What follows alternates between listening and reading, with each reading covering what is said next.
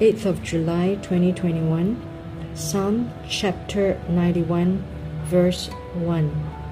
He that dwelleth in the secret place of the Most High shall abide under the shadow of the Almighty.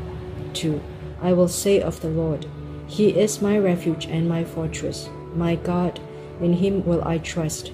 Surely He will deliver thee from the snare of the fowler and from the noisome pestilence.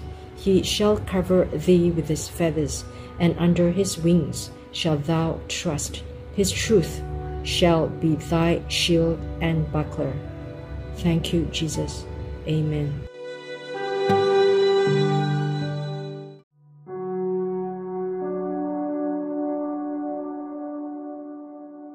Eighth of July 2021, Psalm chapter 91, verse 1.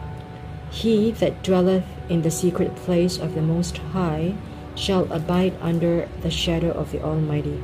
2. I will say of the Lord, He is my refuge and my fortress, my God, in Him will I trust.